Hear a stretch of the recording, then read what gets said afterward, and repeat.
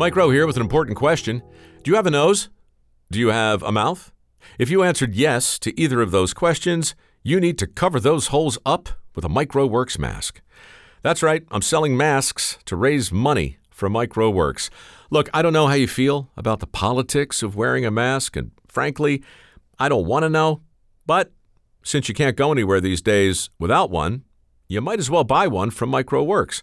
Why? Because MicroWorks masks are made in the USA, and 100% of the proceeds will help train the next generation of skilled workers. They're also ridiculously comfortable and breathtakingly stylish and easily adjustable for enormous heads like mine. Mostly, though, they're a great way for you to help us close America's skills gap. Check out the inventory at microworks.org/shop. That's microworks.org/shop. This is the way I heard it.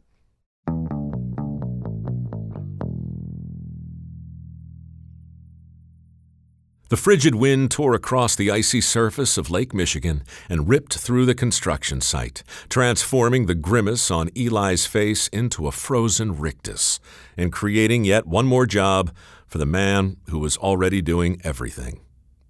Chicago couldn't endure another great fire, so Eli was now making sure that hundreds of newly installed fire hydrants in Jackson Park didn't freeze. A task he accomplished by encasing each one in a steaming pile of horse crap.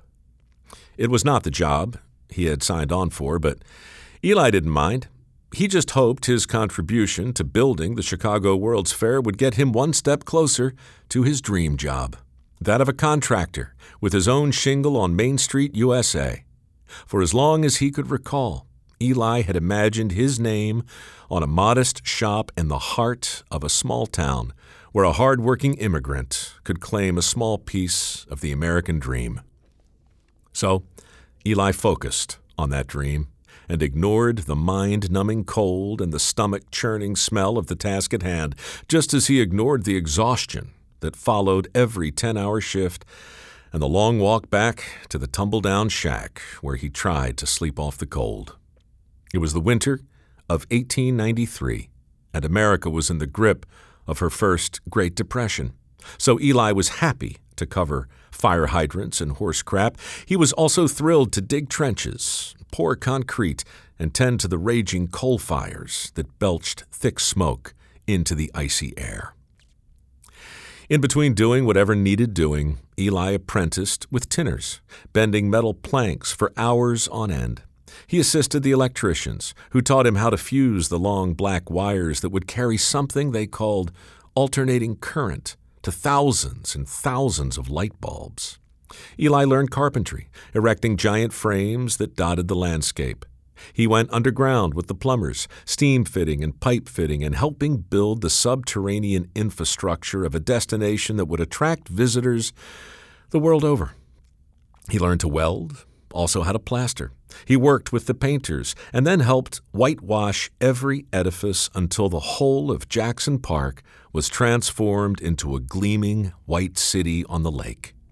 In short, Eli worked like a dog, building the Chicago World's Fair. He did every dirty job there was, and along the way, he mastered more than a few useful trades and provided for his wife and 5 children quite nicely. But he never did get his dream job. He never hung that shingle over a modest shop on Main Street. And that's not to say his dream didn't come true. You see, Eli possessed another skill, one that turned out to be every bit as valuable as those he perfected at his day job. Let's call it an active imagination. Every night, usually after dinner, Eli regaled his 5 children with tales of the Chicago World's Fair. He talked about the grandeur of Mr. Ferris's giant wheel, the marvels of modern technology, the wonder on the faces of thousands of tourists who raved with excitement in a dozen different languages as they explored every nook and cranny of this magical kingdom. Eli spoke reverently about the gleaming pavilions bursting with exotic exhibits and described in mouth-watering detail the veritable smorgasbord of French crepes, German sausages, and a delightful new treat called Cracker Jack. His kids ate it up, But it was Eli's youngest son who begged for more. The lad was positively insatiable. He yearned to witness the technological wonders for himself, to taste the flavors of the world firsthand, to actually see and hear the booming fireworks displays that he could now only imagine. Eli ruffled the boy's close-cropped hair. "Ah, you would have loved it, son," he said. "That fair, it was the happiest place on earth." If the father didn't tell the son the whole story, perhaps we can forgive him. It's unlikely that people today would stand in line for a chance to smother a fire hydrant in horse crap. But make no mistake, 100 years later, people are standing in line every day to enjoy the fruits of Eli's labor. A slightly newer version of the Chicago World's Fair, where visitors from all over the world wait for hours to experience the legendary rides and countless attractions. But to get there, they must first stroll down Main Street, USA. It's a nostalgic stroll that reminds every visitor of what can be accomplished with a little imagination and a lot of hard work.